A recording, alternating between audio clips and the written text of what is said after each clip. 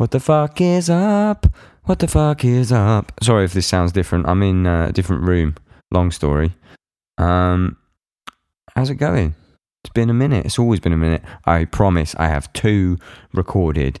I'm trying to be much better at this. I'm trying to make it so we're going to have, every, maybe 2 a month. I'm working on it. But I just need the quality to be good, I don't want, crap guests. I want good guests. What have I been doing? I've been in Australia. I've been in the best country in the world, Australia. Did a stray tour there. The worst Christmas of my life. So that's nice for me. Hope you had a good Christmas. Mine was terrible. And I went to Australia, with the best country in the world. And I got sunburned on day 1 through the clouds. No one told me there's no ozone layer there. I fried up like a little white turkey boy. Played some shows, played Unify Gathering, which was fucking sick. It was just so good. I want to be back now. I'm back in miserable Britain. My miserable life with the rain and the cold. And I'm just ready to go on tour. And Stray doesn't have another tour until April. Quick plug with Sleeping with Sirens and the Amity Affliction and Stray from the Path and Unity. And if you don't know who Unity TX are, fucking go and check them out because they're so fucking sick. My guest this week is Aric Improta. The backflipping, GoProing, skateboarding, most ripped guy I know that doesn't go to a gym. Drummer from Night Versus and The Fever. We talk about how hectic touring is. I'm fairly sure I insult him for a few things by accident in his bands. Talk about working with producers, talk a lot about art, we talk about Tool, it was a great chat. It was a bit impromptu. It was wicked. He's got a website, www.aricimprota.com, where you can pick up shirts and prints. He's a very good artist. He does Remo drum heads, custom drum heads and stuff. He's such a legend. I met him for the first time at Minor Drum Festival, I think 2017. And we just hit it off because we really share similar music taste and outlook on music, I guess. He's much more diplomatic than me. So most of this podcast is me ripping on people and he's like, there's space for everyone. But that's my dynamic, isn't it, by this point? There's still t-shirts. I've still got Downbeat t-shirts. There might be new ones by the time you hear this. www.thedownbeat.at. So it says the Downbeat, but with a dot in it. It was clever. It was registered in Austria. That's about it. I think. I ain't got anything else to plug. How are you? Don't reply because you'll look fucking mad doing it. Talking to yourself in your car or cooking or wherever you are right now.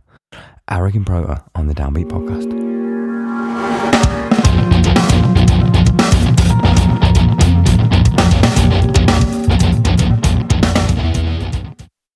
What's up, dude? Hello, mate. How are you? I'm pretty good. How are you? You didn't sound like you meant that. No, I am. I'm pretty good. It's just as you said that, I need to be more focused and just think about this conversation. But as you said that, I went and remembered all the things I'm doing in the next 3 days. And then I think that's what affected it. But I am good, I promise. You had like a low-key freak out. Yeah, actually. Just because we have a Fever tour in 2 days. And initially I was supposed to come home for a week after and then do the Night Versus tour. But they booked Malaysia and India in between. So I have to go straight from there to Night Versus. So it's like trying to catch up for two tours in 2 days. Oh my God, hang on. So you're going from India to a Night Versus tour? Yeah. And trying to do it, I'll practice in my head, I'll practice on my lap and stuff, but our setup is not going to give me time to run the song. So it'll definitely be like a crazy sound check the day of. Oh, but you know what's sick about that? Actually, I did that on this last Australian run where, for whatever reason, I'm not going to go into it on a fucking public podcast, but I wasn't at home for the 2 weeks off that I had since October. So I couldn't practice. I fucking just left my house in a bit of a hurry, and I didn't practice for our fucking headliner in Australia. I didn't touch a drum kit for 2 weeks. Oh my God. But I was kind of sucking at the end of the last tour, just a little bit. Okay. And then I didn't touch a drum kit for 2 weeks, and then we played the first show in Australia, and I was fucking jet lagged, and I was just so tired, and I fucking crushed it. Really? It was like, yeah, it was like my body needed it. There's a thing in powerlifting where if you do the same thing over and over again, your body needs a deload, or actually you start going backwards with the weights. You start being able to handle less and less weight. Gotcha. And I think it has parallels with drumming. Like, I needed that break. It was forced upon me, but I played so much better on the first day of the Australian tour, jet lagged as fuck, than I did probably the last 2 weeks of our European tour.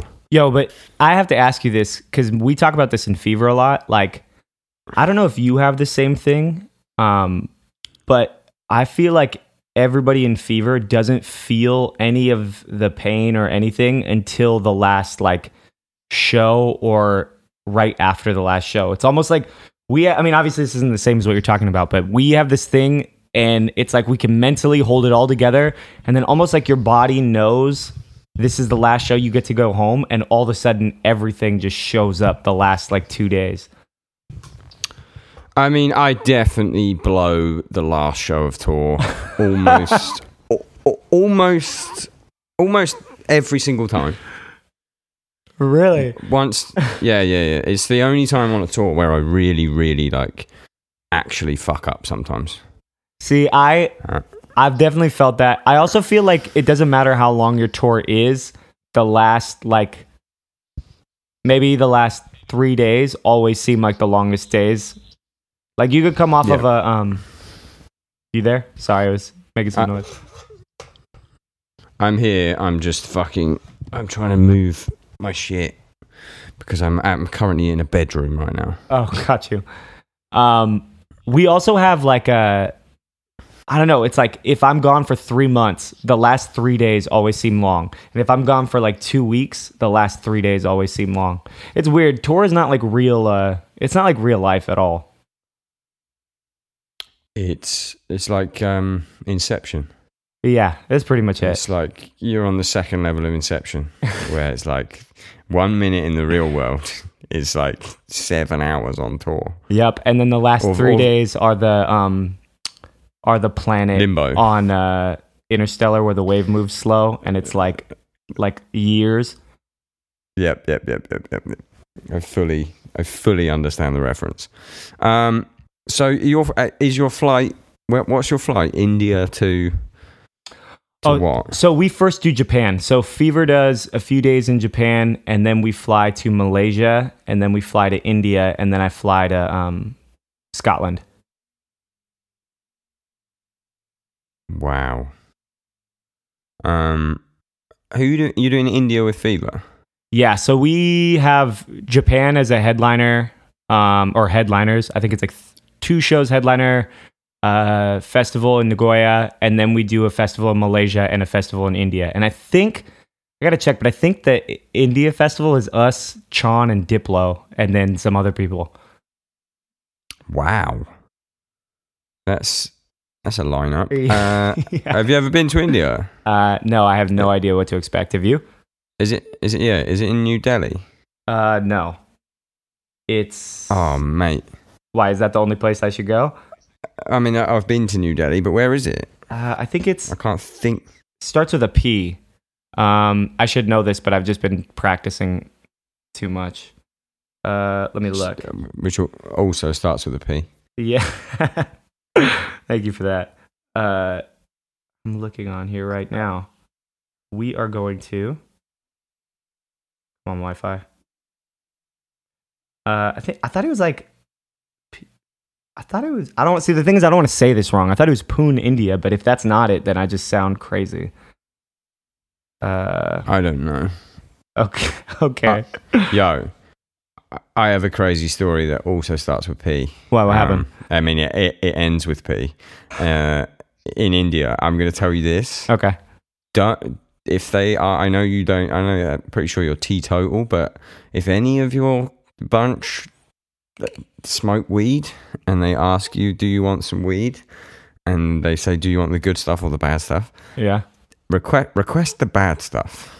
What happened? Because I'm surprised I've never told this story on the podcast. Mum and Dad, don't listen to this bit. Basically, if any of your guys smoke weed, just if someone asks you if you want the good weed or the bad weed, ask for the bad weed. Okay. Because we played the show, New Delhi, it's like 5,000 people, my old death metal band, Biatrophy. Finished the show, it was wicked. People were so nice, food was so nice, the whole area was wicked.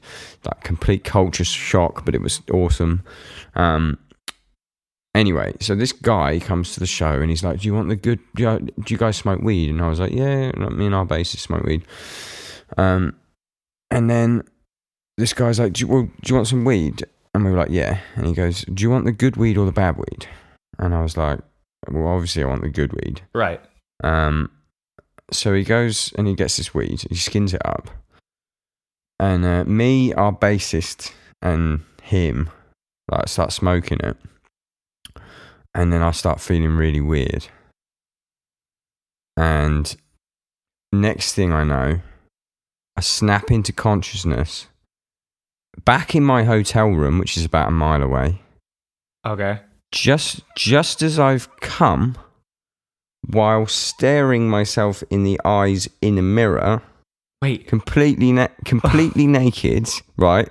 With a bidet blasting water up my ass.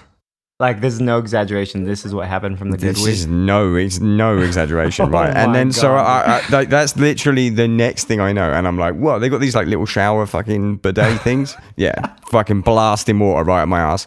I was like, fucking immediately as soon as I come, I like snapped out of it, and I was like, "Whoa, Oh my I'm God. really fucking high. How did I get here?" So everything before that is completely blank. Like, you don't remember. Completely blank. Oh my so God. I clean up all the fucking cum and all the water that's everywhere, pop my clothes back on, go back to the venue, which is like fucking mile away, get there, no recollection of what happened on the way back, get there, and then our bassist is just like rocking back and forward in a corner, and I'm going up to him like, "Mate," and he's like, "I'm having a really bad time." I'm fully fucking tripping balls by this point. Oh my God. And then I'm like, "Mate, you just got to have a wank. It'll make everything all right." He doesn't do it. I'm fairly sure he never smoked weed again after that. And the next day I asked the promoter, whoever gave us the weed, I was like, "Yo, what the fuck was in that weed?" And he was like, "Oh, you said you wanted the good stuff. So, like angel dust." I was like, "Whoa." Oh, what? As in like PCP. And he was like, "Yeah, it's PCP." I was like, "I wasn't intending on smoking PCP last night." Oh my God, dude. India, huh? That, man, who would have thought? It's probably massively illegal in India. Dude, If anyone's listening from India and you're a policeman, that was a lie. That whole story was a lie. It was fake. I made it up. Okay? Dude, 5,000 people at a death metal show bringing PCP. This is not what I expect of India. So I'm curious what it'll be like for Fever. Certainly wasn't what I expected. I think you'll have I think when Tesseract go, they play to like 20,000 people. That's awesome. I guess India knows what's up. They fucking do. Like, Stray was in Rolling Stone India, and like, I'm desperate to go with Stray. Oh, that'd be awesome. I know. Like, it's weird. Like, the way that we had this set up, I'm trying to kind of like gauge all these different places with Fever, because obviously Fever's been like really lucky that we get to go to places I don't think most bands do in the first 2 years of being a band. But at the same time, it kind of gives me a good heads up, because sometimes we'll go to these places and get offers for night verses, and I kind of know whether or not it's a place I want to go back to with them. So it's like a good way to test out if I want to go back. And I'm really curious how India's going to be because I was just talking to Aaron from Intervals at NAMM, and he said it was crazy. He said it wasn't like anything he's ever done, but that it was one of the best shows he's ever played in his life. They made us like confetti cannons and a huge fucking wooden backdrop with our band logo and stuff. It was just so surreal. That's awesome. They just do it real different. Forgot to mention my hypotheses for what happened with the PCP was that I'd smoked it, obviously by accident. I thought I was just smoking weed. And then what happens sometimes when you're on an illicit drug, I've heard from other people, is you get something called the come up shit, where your body is like, this is a poison, reject it, and you need to shit like immediately. So what I've probably done is I've run to the hotel because I don't want to fucking shit myself in New Delhi, India, in the middle of university. Right. I've ran back to the hotel, done the shit. Then I've used their little bidet thing that squirts water to clean your asshole. And in my pretty fucking lit state, I've been like, yo, this is sick. And then I've like basically just fuck myself with this water thing, basically, and then jerked off, and then I snapped into consciousness. That's what I think happened. You're a maniac, dude. I don't think I have any. I have weird tourist stories, but nothing like that. I have so many. It's quite disturbing. So it's pretty prog metal out there. Yeah, where did that come? How's the fever on it? I don't know. I mean, maybe this festival is just it's got to be pretty wide variety if Diplo's on it. I know Chon is up there, but like we basically it sounds weird, but we like get these offers to do festivals, and sometimes it's not even enough to make it out there, but we just do it because we want to go to these places and see how it works. And normally that's kind of like our introduction to whatever the new country is. And then when we come back after the festival a few months later, there's just like this super down audience that we come back to. So it's been amazing because I've never been in a project where the like turnaround is that, like instant. Usually it's like you have to visit a place over and over and over before people start to show up. But for whatever reason, that seems to be the case with this band, where if we do a festival somewhere and when we come back, it's like we're really lucky that people are appreciative of it and show up. So I think we're trying to do the same thing. When we got the offer, we were just like, well, we don't know what to expect, but this seems to work out when we've gone to the other places, and we'd love to like get to see new spots. So that's both India and Malaysia are kind of that deal. So you haven't done Malaysia before? No, I've never been there at all. Malaysia's fucking sick as well. Have you done any of Southeast Asia? No, I don't think so. The only places I've gone in Asia are Japan, and I did Seoul Drum Fest in 2016, so I was in Korea for a couple days, but I don't think I've really gone anywhere else in Asia. But you're just doing one Malaysia show? Yeah. Well, I mean, we're out there for a little bit. Like, I think we'll be there for 3 or 4 days just because the way it worked out, it's like travel time and we're just hanging out. So I'm trying to see some stuff. Is there something I should see? That never happens. You're so lucky because that never happens. Usually it's play the show, fly immediately to the next country, play the show like Indonesia, Malaysia, Singapore, and you just literally don't sleep for like 6 days. So that's sick that you're getting the VIP immediate.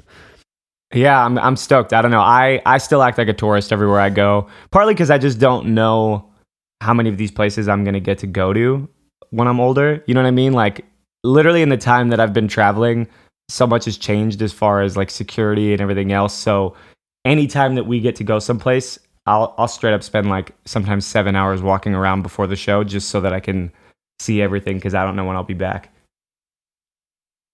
Yeah, it's fucking... I only really notice when I'm like watching TV with someone and there's like a city, and in my head, I don't say it out loud because people start getting annoyed. In my head, I'm like, oh yeah, I was there. And it's like every city on earth, pretty much, in any TV show like by this point, it's like, yeah, I've been there. It's fucking insane. It does make me feel very lucky, but I don't ever feel it until I'm like watching TV, or it's like Anthony Bourdain, and I'm like scrolling through, and I'm like, there is maybe 3 of these that I haven't been to. Yeah. Yeah, I mean, I think, how long have you been touring for? That India show was in 2010, and that was the wind up of that band. I think I went on my first tour when I was 16, so that would be 16 years ago. Wow. Okay, yeah, because I didn't start touring. Like, I'm catching up. I think I've done like 30 countries now, which is still crazy. Like, it's unbelievable. But a lot of this stuff in Asia is like super new to me. I didn't start touring full time till 2012, just because I was never in a band that was good enough. Like, that whole time, I ended up getting a degree in film because I was just trying to figure out what I'm supposed to do, even though I wanted to drum. So I didn't start touring, full time till 2012. So I'm a little behind you on that one. You've definitely been in more places than I have. Yeah, but still, you are a rising star, my friend. We should probably talk about some of that shit instead of just catching up, because people want to know shit. I don't have anything written down, so that's just how I do these. No. When did you first figure out you could do a backflip? When I unlocked Rodney Mullen's final video in Tony Hawk's Pro Skater 2, and his 40-year-old self could do a backflip, I was like, all right, I can do a backflip. Oh, and you just tried it. I know exactly the video you're talking about. He does it in Venice Beach. Yeah. Well, and then you watched that, and then you just tried it. Well, you could do it. Well, to give you like a backup, to be fair, I did do gymnastics, but I couldn't do a standing back tuck. Like, I competed, but what I was doing, you just didn't do that. So I'd never even tried it. And then when I saw that video, it was like probably like 5 years after I'd quit gymnastics, because I only did it till 5th grade. I just tried it and it worked. That's crazy, dude. Honestly though, it's more just getting over it. Like most people can jump high enough to do it. You've just gotta huck it and hopefully not land on your head. Yeah, that's the thing that will stop me from ever doing it. And also the excess weight. I'm not the most aerodynamic of shapes. No, but that's because you've got like 100 pounds of extra muscle. It's not like you've like ended up this like blob, dude. I don't think there's that many dudes that are your size that are doing backflips, because you probably weigh twice as much as me. Yeah, have you seen that fucking Juju guy on Instagram? I have seen that guy. Man, he is so fucking jacked and so big, and he does backflips. Yeah, he does. Also, like, sometimes it doesn't make sense because, like, Zion, he's like the rookie sensation in the NBA right now. He looks like he couldn't jump more than a foot, and he's doing like windmill dunks and stuff like that. He's huge. He's like however big Charles Barkley was at like his peak in the NBA, Zion looks like he's that big, but he's doing dunks between his legs and shit like that. So that's fucking sick. Some people just have that extra gene. I don't. Okay, so let's talk about night verses for a bit. Okay.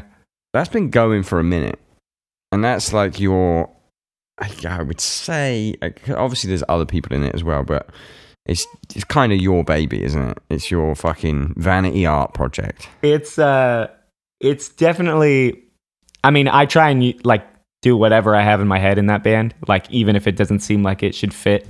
So yeah, to that degree, yeah. But to be fair, I've been writing with Nick and Riley since I was 12, and we're only still writing together because we kind of like writing the same stuff. So it's like, even if we don't listen to the same music, when we come together, if somebody's like, all right, this part could be better, nobody really argues. We just kind of work on it till we get there. So yeah, it's like, it's cool for that.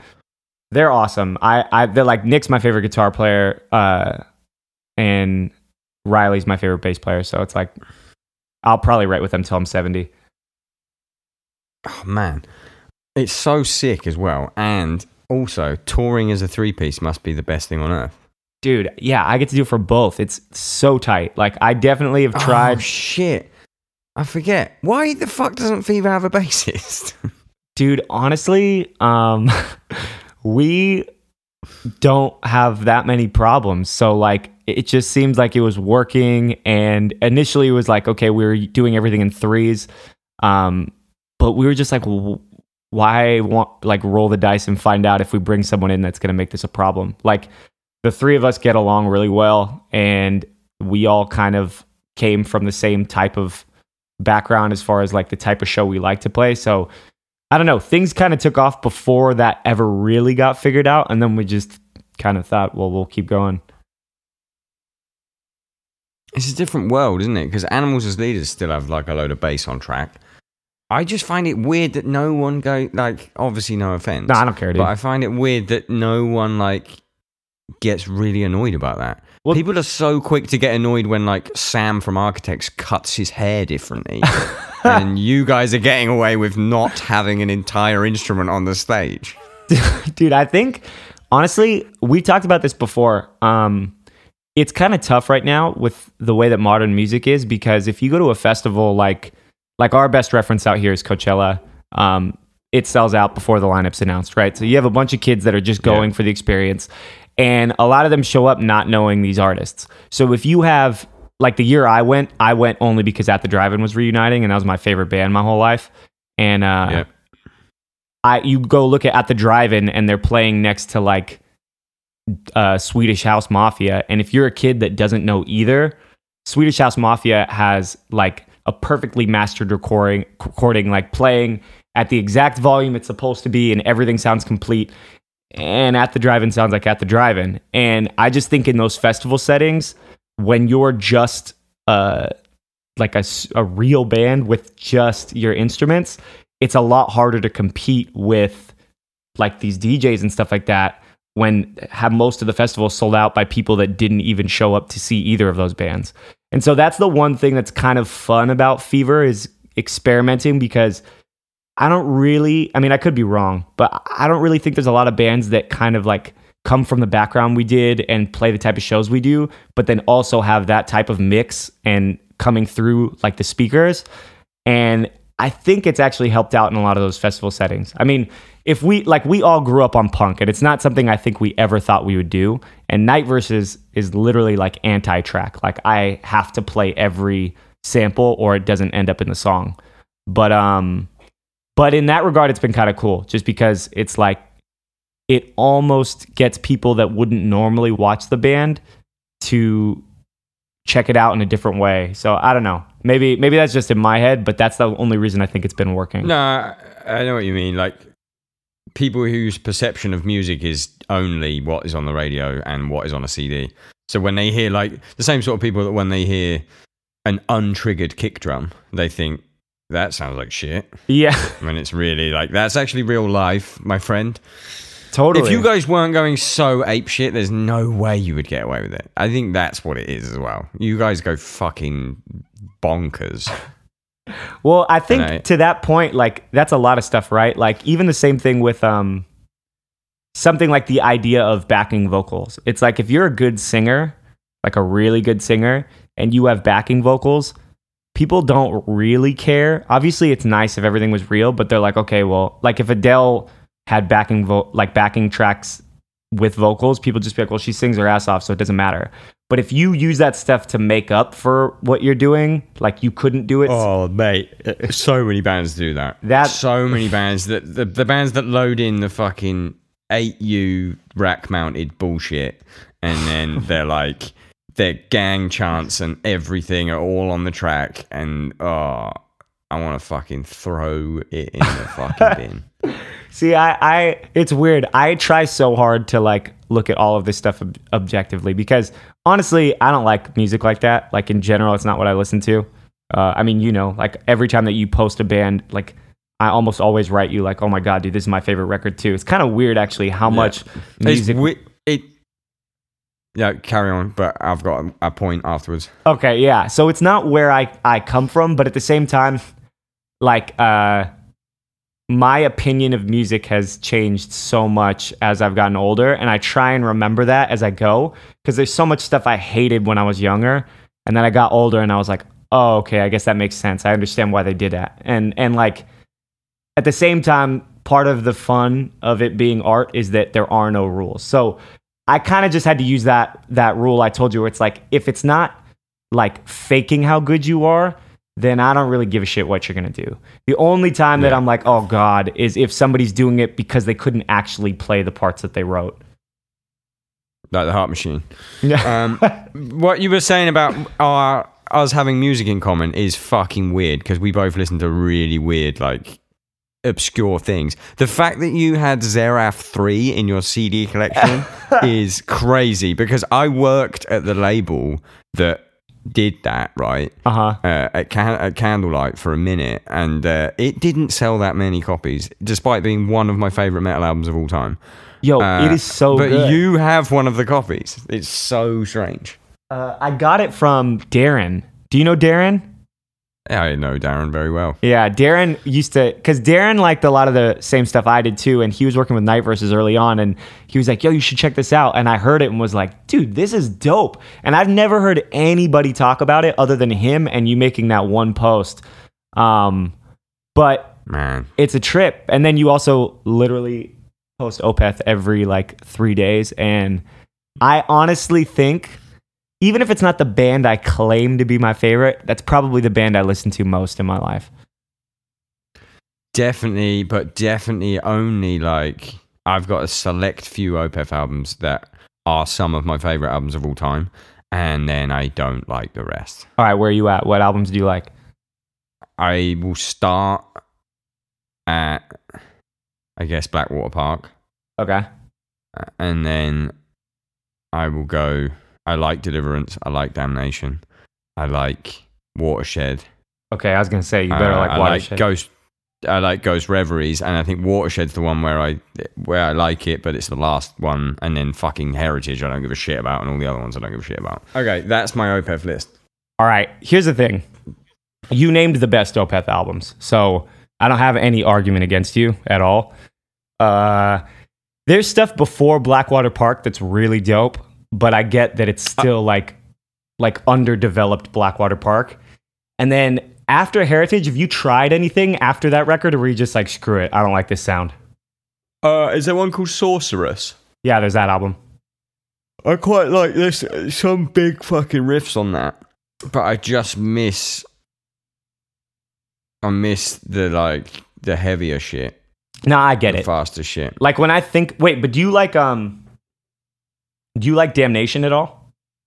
Yeah. Okay. Damnation, Deliverance. I mean, I know Damnation isn't heavy at all, but it's still like if you just took all the heavy bits out of that era Opeth. Right. I know, because then he kind of started to do those like 70s prog notes, and that's something I had to get used to, because I don't like, dude, I think that's the biggest turnoff for me for a lot of bands is they can play amazing stuff, but if their mood isn't like a real mood, I can't connect with it. Like, I like when something sounds sad, or like when something sounds like really fucking pissed. But I don't like when it starts off pissed and then it gets like those like educational notes, and then all of a sudden it's like kind of sad, but then goes to major. Like when bands start to just mess with the mood too much, I completely disconnect.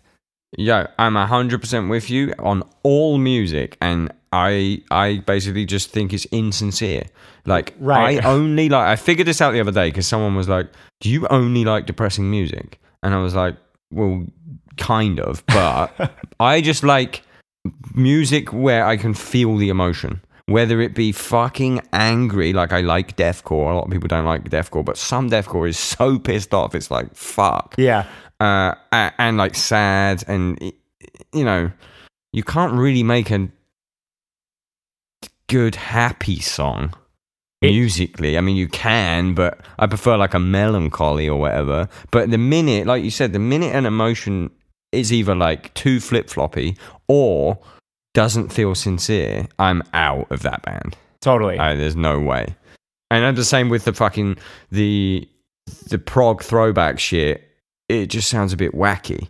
But did you ever hear that Steven Wilson album, The Raven That Refused to Sing? No. Do you know who Steven Wilson is? I do.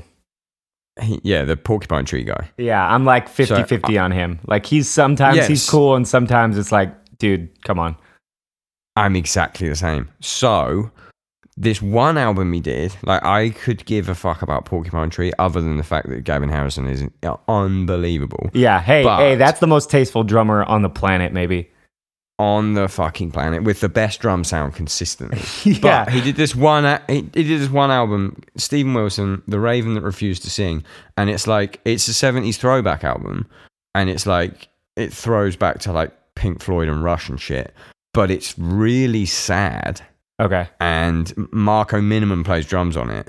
It's fucking unbelievable. You're going to love it. I know you're going to love it. Okay, sick. No, I'm down, dude. I think that really is like the line, because that's when you were talking about all this other stuff. It's like that's the one thing that I can't really get behind a lot of heavy music anymore, is that a lot of these people just don't actually sound angry. And like or it doesn't even need to always be angry. Sometimes it's just literally like you're so frustrated about something that you have to scream even if it's out of key or whatever else.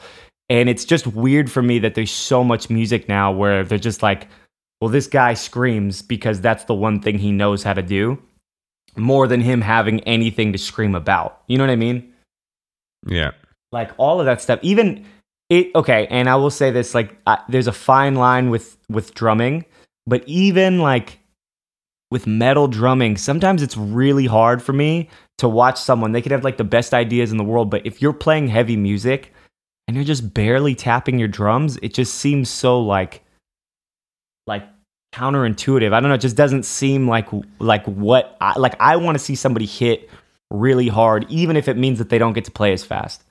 But let me throw a devil's advocate in here about this, because I, for the most part, agree with you.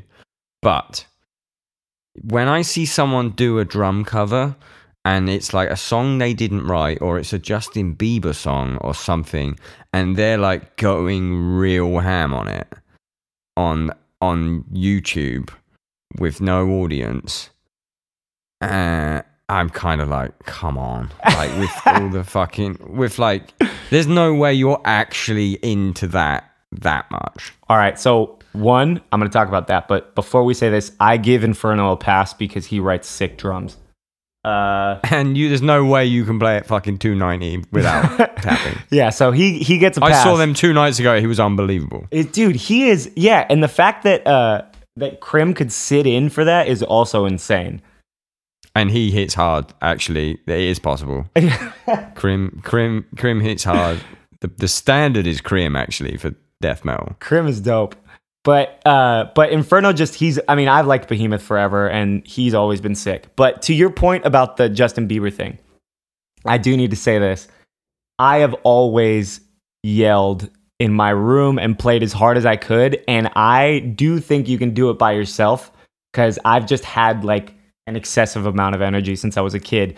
But it's tough, right? Because you see a bunch of people that are clearly like never headbanged in their life, and then when they turn on the track, they're trying to headbang and play at the same time, and you're like, okay, this is weird.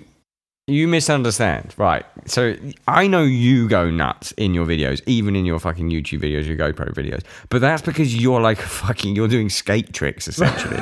you're an anomaly here. I'm not going after you. You're like a fucking freak artist, man. You know, like I can imagine you doing a show one day where there's no drums and you just paint yourself in like a corner and everyone's watching. It's in like fucking Williamsburg and everyone's going, yeah, that's nice. Yeah, really nice. Love the brush strokes. I can really feel the rage. That's going to be Mino Fest 2022. Exactly. No drums. I was just giving you an idea there and you're actually thinking about it. But I mean like the guys with the super shiny polished drum videos and they're playing along to fucking Yummy by Justin Bieber. No, I got you. And they're going fucking ape shit and like winking at the camera and shit like that. Fuck off. Winking at the camera. And then they edit it anyway and put it on the fucking grid and lie. Fuck off. Dude, it's definitely a crazy time. You're so fucking diplomatic. You don't want to have a go at anyone, and I'm just rinsing everyone. No, the thing is, Yeah, it's fucked up though because There's space for everyone, bro. No. Check out this kickflip. Here's the thing: is all of my friends and like my favorite humor is like the most cynical, critical stuff. But at the same time, like I like to use that standard, right? Because I just go like, okay, well then that means that the people that are good enough or original enough get to where they're supposed to. Like I have people. The reason I say this is because I have people that think that like what I'm doing is like me being what's the word, like cocky or something. Like me screaming is like being cocky or like wanting attention, and that's the stuff that I just know. Like I've just been doing that since I was a kid in everything I've done. You know what I mean? Like even when I play sports and stuff, like I don't know, I've just had too much energy. So when I see someone like that, even if I don't like it, I'm just always like, I mean, maybe that kid has a disorder. Maybe there's something about that kid I don't know. Like I'm just not. That's the only reason like I hold off, because I never know about these kids. Maybe this kid has like a permanent wink problem, and like every time that he plays, This kid has not got that. This kid's got a permanent fucking douchebag problem. But see, again, this is my favorite thing. Like I love all my friends are like this. I just I don't know. I have to be careful. Oh, you're so smart. I don't, but then I just do a podcast and then I just talk shit on everyone. No, but dude, look at that. Look how well that works, man. Like I listen to all your podcasts. Like you're a really, really good drummer. But I've probably listened to more of your podcasts. Better at podcasts. And that's not even saying anything about your drumming. It's just, you know what I mean? You don't really get to pick sometimes the things that just come naturally to you. Like you have so much stuff in your life, and the thing that you're good at is you can get as nerdy as you want and then also just rip on someone about some dumb shit. And most people can only do one or the other. I'm a nerd and a bully, and most people aren't. That's what I've done.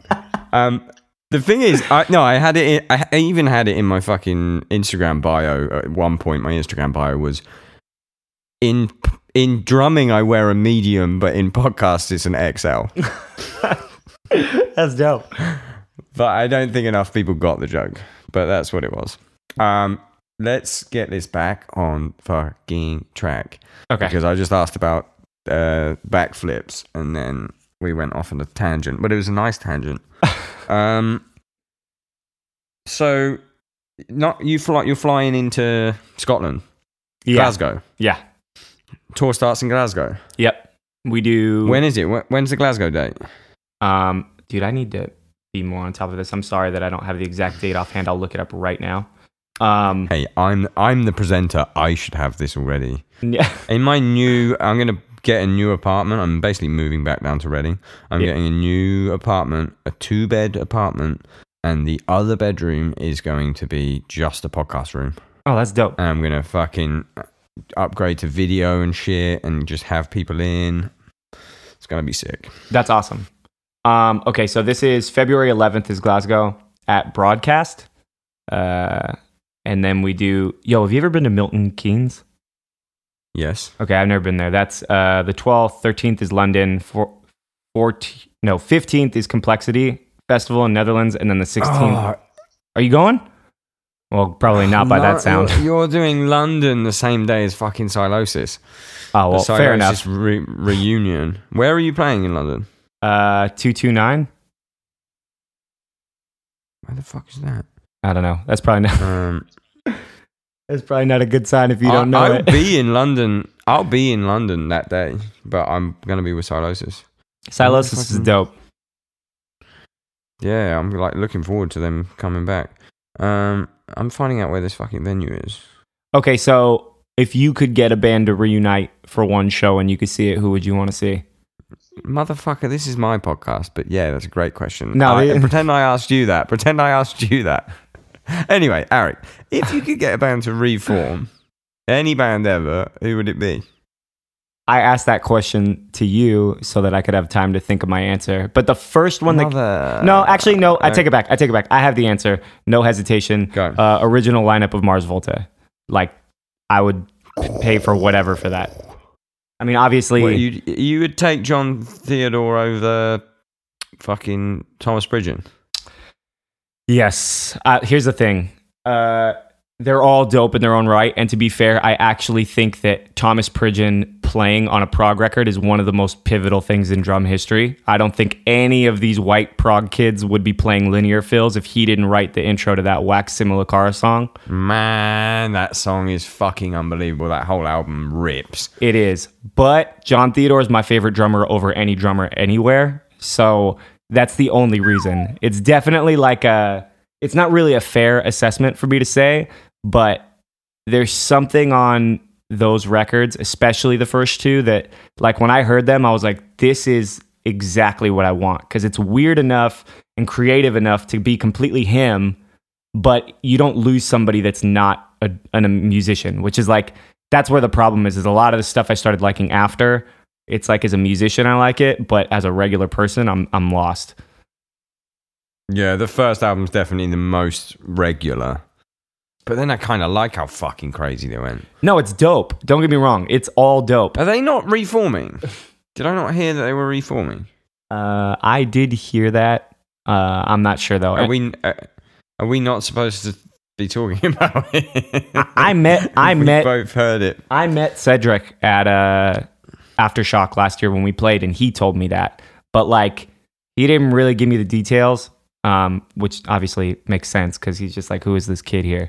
But that lineup and him, John Theodore on those songs, like, I don't know. It's just the coolest thing. He's also the only drummer I'd seen up to that point that could play a simple beat so well that I was like, oh, okay, I kind of want to write this too. Everything else before that, like, I was just this dorky kid that thought like the more notes you put in, the better. And he was one of the first people to make me really appreciate being able to hold back and then knowing when to get weird with what he was doing. Fuck yeah. I still haven't thought about what I want, who I want to reform. And then if not that, I would never mind, I'm not going to say that. No, go. Fuck it. I would probably say the Smiths. I know that people have all this stuff with Morrissey right now, but I do. Yeah. But I do love the Smiths' music. You quote me on that part. Yeah, Morrissey's out. I'm afraid Morrissey's cancelled. However, Johnny Marr is fucking the fucking best. Nah, he's a genius. Johnny Marr is insane.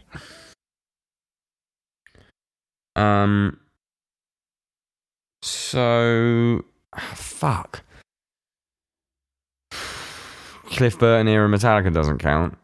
Yeah, because they're still going. Fuck, I'm trying to think who's split up. The problem is that a lot of bands just got shit. Wait, what do you mean? Like Metallica. Oh, like they're still here. I mourn the old band, but they are still here. They're like a fucking shell. Well, okay, then we can adjust the question to where you could see them. No. Let me fucking think. I just don't want to think of anything real obvious. I'm sure there's a good one. There's a doom band called Warning who did one album. And it was that good of an album? It's that good that of all bands to reunite? I gotta check this album out. They did two albums, but only one of them's on Apple Music. Because like Rage is reformed. Rage would be my go-to, but they've reformed. Right. Like I'm not gonna say Dillinger because they're definitely gonna reform. What's your favorite Dillinger album? Miss Machine. It's gotta be. Yeah. Okay. I don't want to be like the lame cool guy, but for real albums, Miss Machine, yeah. But I do love. Why can't I think of the name? The one with Mike Patton on it. Oh, love it. That whole 3-album. Let's call that an album. The 3-album stint of calculating that Irony is a Dead Scene. Yeah. And fucking Miss Machine. Unbelievable. It is. But as a full album, I'll give you like, because Irony is a Dead Scene's only 4 songs, right? Yeah. Yeah, so full album, Miss Machine for sure. But they're all pretty fucking good. I do enjoy every Dillinger album. But back to your answer, it's not Dillinger, and it's not this warning band. You just don't want it to be this warning band. You just want it to be a bigger band that you know. Well, this isn't fun if I don't know the band. Who the fuck is split up? Honestly, maybe Zerath. Okay, I'll take that. That's tight. I can't because they split up. Like every band I'm thinking of has already reformed. Poison the Well, they reformed. Wait, have you seen Rage live? Yes, twice. Where'd you see them? Reading Festival, both times. Okay. Oh, I didn't realize that they played 2 of those. They played one in like 2000 and one in 2006. Okay, that's tight. I got to see them at LA Rising, which was this thing that we had in, I think it was 2010. And it was crazy because my girlfriend at the time wasn't tall enough for where we were at. So we went on the ramp in the back so that we could like get a little bit of a slope to see. And literally over 30 people came out on stretchers because so many people were pitting so hard for that band. I've got my band. I know who I want to reform. Who? And for the listeners at home, I am talking about ISIS, the band, not ISIS, the militia group. That's a good answer. Have you ever seen them? Yep, only once. I saw them at Oxford Zodiac must have been 2011 maybe, when Wavering Radiant came out. 2009 actually. Okay. Fucking incredible. They're so sick. Band. What's your favorite record from them? See, I want to say Oceanic because I feel like it's the best one, but the one I go back to the most is Panopticon. I knew you were going to say one of those two. And in fact, Wavering Radiant, the last 3 tracks on Wavering Radiant, fucking absolutely rip. See, I do like that he remembered to turn on his snare in Wavering Radiant. That record is unbelievable. Absence of Truth is right before that, right? Yes. So, and fucking, what's the one before that? Not Oceanic, not Panopticon.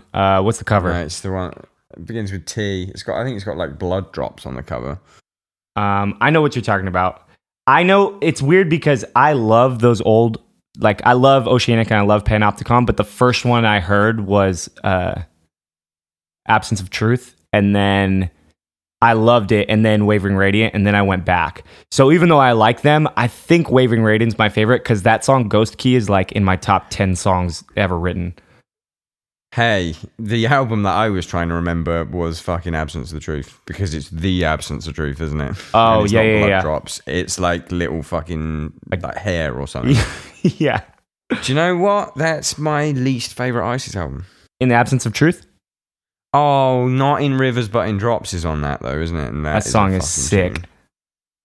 Oh man, and Holy Tears. Fuck. See, I thought I hated this album, but I don't. There's no reason to hate any album from this band. They're dope. So sick. I heard a rumor because they did that. They reformed to do that Cave-In memorial show. Yeah, but they called themselves Celestial. Celestial, which is a way better name anyway. I know. Just come back so I can wear your merch without wearing a t-shirt that just says ISIS in huge letters. See, it sucks so bad because one, I actually did think that was a sick name, obviously way before all of this stuff came to my attention and all this shit started happening with other ISIS. But then they made all these other bands and they're cool, but like ISIS is the band is still better than all those bands. Like I like Old Man Gloom, I like Palms, I like all of the like Sumac, but I still think ISIS is the band is better than any of the other ones. Yeah, but you know, it's probably because fucking the drummer's not in any of those bands. Oh, the drummer was in Palms, wasn't he? Yeah. And I believe he's supposed to come on the podcast. Actually, I'll talk to him sometimes. I believe because he does music for like HBO shows now. I think he had a lot of the like soundscape input. Don't quote me on that. I haven't heard that from him. I just imagine so because that to me is what is missing from every band that's come out without him in it, and now that's what he does as a job. Totally. No, that makes sense. But Yeah, that fucking band absolutely rules. So I think that was the first band that got me into like post metal, and like from ISIS I got into like Godspeed and shit like that. Yeah, From yeah. like, hang on, songs can be 10 minutes long. This is fucking sick. And then you like the new Cult of Luna, right? Man, I love it. That's my favorite album of last year. Oh yeah, you told me you didn't go crazy over Tool, huh? Yeah, man, I really didn't. How many I times? I did it like 5 times in a row, and at that point I liked it, and then I put like Enema on, and I was like, oh my god, it's just one of the best albums of all time. 13 years for that is not an adequate amount of time. A time to product ratio, in my opinion. Here's the thing. Anybody I know that loves that album had to listen like 15 times. I don't know anybody that could do it in less than 10. Everybody I know that loves it listened to it more than that. Because all my I close... think I've done 10. All my close Tool friends were like, it's just okay for like the first month. And half of them now are like, it's my favorite record they've ever written. Those people need to be fucking... check those people's fucking hard drives. Check their hard drives. These people are on a register somewhere. You think Anima's the best one? I think that Lateralis, those two together are like just the top. They're pretty unbeatable. I love both of them. Yeah. Okay, I think, and I like Undertow better than 10,000 Days. Oh, you're crazy then. I think that Maynard hit his peak on Anima because he was like pissed. His melodies didn't sound like anybody. He was like his own. Like I almost feel like he at that time like was like a little bit more of the star than anyone else. And then I feel like Lateralis, they all like peaked at the same time. Like he was dope. The band like really figured out how to be themselves and all play together. And then on 10,000 Days, I feel like the band stepped up and Maynard kind of chilled out a little bit. And I don't really know how to judge the new one. I still like it. I listen to it all the time. And like when I compare what was put in on that record to almost all the other records of the last like 5 years, it's still way crazier than anything else that's out. But I get where when you go back and you listen to the ones that you fell in love with and the ones that were them when they're just like writing. But also, even like the production though. If you listen to a song off or any of their albums and then listen to the new one, like I'm not being that guy, but it's quieter, it's mastered quieter. The toms don't have, it's like that nice fucking, I know it's the same guy, it's fucking Evil Joe Baresi, but the toms don't have that same fucking like high end, like just unbelievable sound. They're just like okay toms. You cannot come out after 13 years with okay toms. I'm sorry. No, I can get back behind that because I do think 10,000 Days is like one of the dopest recordings I've ever heard in my life. Oh, fucking phenomenal. The drums on that record sound like unmatchable. Like I think that's my reference every time I go in somewhere at this point is I just want to sound as close to 10,000 Days as possible. You ever play that back to back with Wavering Radiant? Because it's the same room. Oh, I didn't know that. No, I haven't. Yeah, it's the same room and the same producer, and the drum sound is pretty fucking similar. That's dope. What a fucking good drum sound. That's what I mean. You can't have 13 years off and then not beat the previous album's drum sound. Every Stray album, the drum sound has got better. Better and better and better. And if we had 13 fucking years, it would come out sounding like a fucking space station. I don't know how it would come out. Let's talk about how good Will Putney is at recording drums. Just a fucking man. He's just an unbelievable person. I've recorded with literally some of my favorite producers in the world. Like if I had a short list, all the ones I've recorded with that were for Night Verses were like, and Fever, were people that I've always wanted to work with. But when it comes to drums, it's like still nobody comes close to working with Will. Wait, you did a Ross Robinson, didn't you? Yeah, that was crazy. Come on, you must have a Ross Robinson story. If anyone's not listening, Ross Robinson is fucking the original. He did the first Korn album, didn't he? He did the first Slipknot album. First Korn, first Slipknot, first Limp Bizkit, first Glassjaw, first Deftones that never got released. He has a crazy story about Deftones.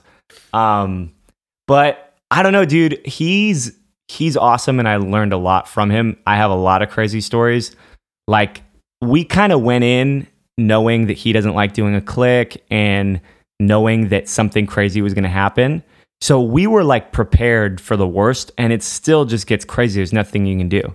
Like the very first day, first of all, we wrote 20 songs. So we played all 20 songs, and he goes, all right, this will be easy. A lot of these songs sound the same, so we'll just cut down and figure out what we need. And like, we had worked our ass off, and to just be like, yeah, a lot of these songs sound the same, we're not going to use a lot of these, was like, like seriously, like kind of tough. And at the same time, we're just like, all right, so let's see what happens. And dude, imagine this, like, you're trying to play for your favorite producer the songs that you've worked your ass off on, and he's like, no click, and he's gonna hand tap tempo a delay on your drums, and you're supposed to follow the delay, but he forgets to adjust the delay as you change songs.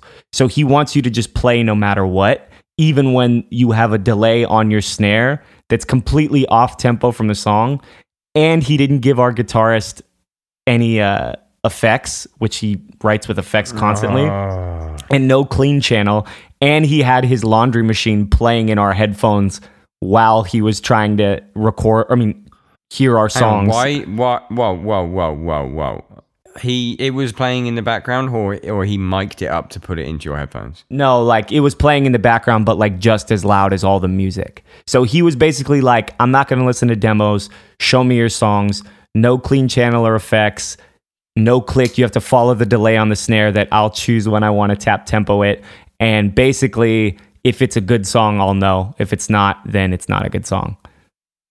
So that was like the first 2 days of him, and we're just like, oh my God, because we wanted to show him the stuff that we were like proud of. And it's just like, you know, our band only has one guitar player, and a lot of our dynamic bounces between him switching like clean and distortion. All that stuff wasn't an option. So we played the songs, got through it with Ross, and then it's crazy because he chopped some of the stuff we had done up, and his sense of like melody and weird ideas is amazing. Like the stuff that he showed us just from chopping up vocal melodies and parts and stuff was pretty fucking tight, where we were just like, okay, he's still got like this magic. But then it's like, we would just do crazy stuff. Like his whole thing is he wants you to be uncomfortable. And then he wants to capture you at your most uncomfortable as much as possible on the record. So it's almost like you could never actually recreate it live, because he wants the most emotion in every single section of the song. So like, if he could get a screamer to like scream so much that there's one take where you hear his voice go out, he wants to use that moment on as much of the record as possible. I get that to an extent, but like, when I get stressed out, I play fucking terribly. Yeah, but he's it patient. doesn't make me hit harder. I hit fucking hard all the time. And it's like, it just makes me play shitter, because I'm thinking, I want to fucking kill this person. But first of all, he would love that. And he's patient. So even if you want to kill him and you play worse, he'll wait 100 takes until you get the one that's you pissed and also playing okay.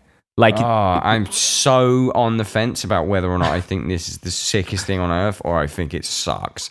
I mean, it doesn't really matter. It's just like, if you hear a record that he likes, then that he does, then you're like, that's how he got it. And if you ever want to make a record like that, it won't be the same unless you do it with him. Like, when you go into it knowing that, yeah, it's shitty, because you're going to have to go through some stuff. There's no way around it. But like, the things that he did, whether or not people like the record, I don't care. The things that he did in that room and like the process we went through, it's stuff that I can remember for the rest of my life that no other producer in the world would do. And like, understanding, like, he does a lot of reverse engineering, which I didn't really understand at the time. What did he do? Give me an example then. Other than the fucking laundry.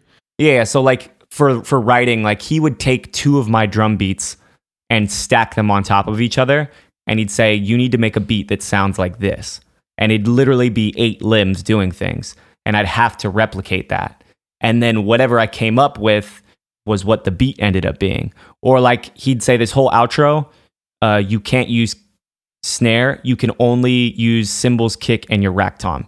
And I'd sit there for like 2 hours until I could get something I was actually happy with. But then I end up with this beat that I never would have written. And after 2 hours, I found something that I am happy with. Like it fits the part and everything else. So it's just a lot of that. Some of me thinks this is just some fucking time killing, like wizardry. Like, I wonder what'll happen. I wonder if it'll be good. Because like that Suicide Silence album he did is the fucking worst album of all time. Okay, so I'm not arguing with that. But like to the point, here's the thing about Ross. And like honestly, this really goes into like real art. Like he doesn't feel responsible for how good the record is, honestly. Like he's trying to get you to go through something, and if you're a dope musician or a good songwriter or you know how to hang, you're gonna come out with something that's kind of cool. Like there was a lot of stuff we had to go back and like listen and fix, because if we just did exactly what he said, our record would have been a lot worse. But that's the thing is, if you're like, and this is no offense to Suicide Silence, because I don't know what they went through or what they're going for, but like if you're just going to trust it and not have any say, then you're going to get some weird shit. But clearly on all the records he did, Ross was like half giving his ideas and then the band's coming back and like molding it. And he obviously wants as much control as possible, because that's how weird it can get. Or I mean, it can get weirder that way. But for us, like he'd even do stuff like with Nick's pedals, he would tell Nick to play the part and then he would do the pedals, like, and just turn knobs. So like, sometimes you can adjust an effects pedal and like you'll get a sound that you could never actually make unless somebody was physically turning that knob. He'll do that, and then Nick would have to learn how to replicate it, even if it was a different way. So again, like that whole process, we just didn't understand when we were younger. Like we're so used to writing something deliberately, whereas Ross is just like, it doesn't matter how we get it, we need to get this thing that feels different and is like unimitatable, and then you have to find a way to recreate it. And that's something that I'd never had to do before that, and now Night Versus does it every time that we write. That's pretty cool. So it's basically, recording with Ross Robinson is like an ayahuasca trip. Yeah. Like, yeah. If you have the shit inside of you, it's going to come out, and it might be nice, it might not be nice, but afterwards you'll be a changed person. Yeah. And I think for Suicide Silence, it's tough because like the genre, like here's where Ross kind of has a problem in my opinion, is he doesn't want to like update. And he has the right not to. I mean, the dude lives on Venice Beach. He's got enough money. He doesn't have to care. But like Suicide Silence came up in a genre when like the recordings were very specific and like the appeal of that genre was really specific. So when you step back and try and do what Ross is doing, it's like so different from their old shit that I don't even really know how they would have been able to pull that off. Also, I think I feel a bit sorry for them on that album, because like you said, if you rely totally on basically what you've got and then going to Ross, it might not come out the best. But I know a lot of the guys, maybe even all of the guys in Suicide Silence, their favorite record of all time is the Korn self-titled. So like they just went in and I guess just fully trusted him. It's like their favorite iconic album, and then they're like, okay, and he's like, yeah, let's fucking do this wacky shit, and they're like, I guess, I fucking guess, and then it comes out and everyone goes, yeah, this stoinks. Well, the thing is, like I wonder what the perception would be, and this is where I mean Ross's update thing is, I wonder what the perception would be if that exact record came out like amongst all those Korn records in the early 90s, because again, Ross is just like, yo, this is how I make records, this is how I've made records, I'm not changing it. And it would for sure be well received back then. And that's, I think, the difference is when you're in there and you start to, it's hard to explain, man. Like, if you're a fan, like he found Slipknot, he found Korn, he found Glassjaw. Like when I was a kid, I looked at these bands and I had no idea how they're coming up with these things. Like I could learn them, but it just didn't make sense to me. So when you're in the studio and the guy that got those bands where they're at is showing you all of those things and you start to hear it coming out of your instruments, it's weird because like, yeah, you could hear the shitty side of it, but it's almost like your brain attaches it to the records you love. So you forget what it sounds like in 2016, 17, 18, 19, 20. So it's this weird like mind trip because you're so stoked that like your guitar tone sounds like At the Drive-Ins did and you never knew how to get it. but that might not be the best thing considering like the history of your band or like modern recording. You know what I mean? Yeah. I don't know. It's tough. He keeps you in there like long hours. So you're just like, this is all I'm listening to. This is all I'm into. It's a trip, but I don't regret it, man. He definitely learned a lot from him. I just looked on his all music credits. That was the last album he did. No way. He hasn't done That's an not album. true. Yeah, he hasn't done an album since then. Well, all music is the last credit for producer. He did the Used. When? Their last record. When did that come out? Like 2 years ago, 1 year ago, 2 years ago. Are you sure? Yeah, 100%. I'm looking at it right now. I mean, I toured with them right after they did a Ross record. Like, I know he's always working on stuff, but I don't know. I mean, I don't know. That was 2017, and so was Suicide Silence. Suicide Silence was the last one he did. Oh, damn. I don't know then. I see him and he tells me about projects he's working on, so I know he's doing stuff. And this is what I always say about stuff like bands that get shit or are getting shitty. Just fucking go for a different producer and don't go for a big fucking name, because big names are just fucking yes men. Go, like, Metallica needs to just go to fucking Will Putney. I think a lot of bands could go to Will Putney and get a really dope record. Sepultura, right? Sepultura, all their new shit, I'm like, it's so nearly fucking unbelievable. It just needs to be at Will Putney's studio. Which is such a shame, because Eloy Casagrande is probably like one of the best metal drummers on the planet. I think he is the best. He's definitely my favorite. You know what's sick about him is that, and for the record, it sucks because I purposefully don't watch a lot of my favorite drummers because I don't want to imitate them. Like, I try so hard because it's so easy to see something you like from somebody and go like, oh, cool, I'll do something like that. But the cool thing about Eloy is that he'll play something you've heard a million times and he just plays it better than everybody else. Like, it just has this fucking sauce on it. This Brazilian fucking sauce. I know. Like, he can do the double bass beat that I first put in a song when I was 15, and he'll make me go like, oh, I forgot how sick that is. I should probably try and put that in the new Night Versus record. And that's why I'm like really careful. Like, I have like a list of drummers. I check their album out once when they come out, and I never go back to it because I don't want to imitate it. And I know it's too easy to do it. Yeah. Not easy to imitate them. Okay, for the record, I don't mean easy like it's easy to play this shit. I just mean easy to want to try and copy it.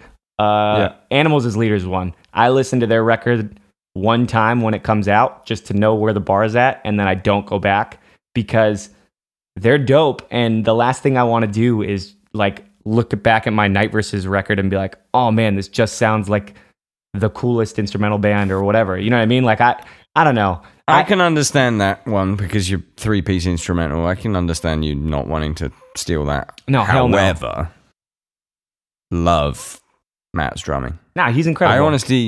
I honestly just, I'm that guy though. Musically, I prefer the fucking first album because it's just a little bit dumber.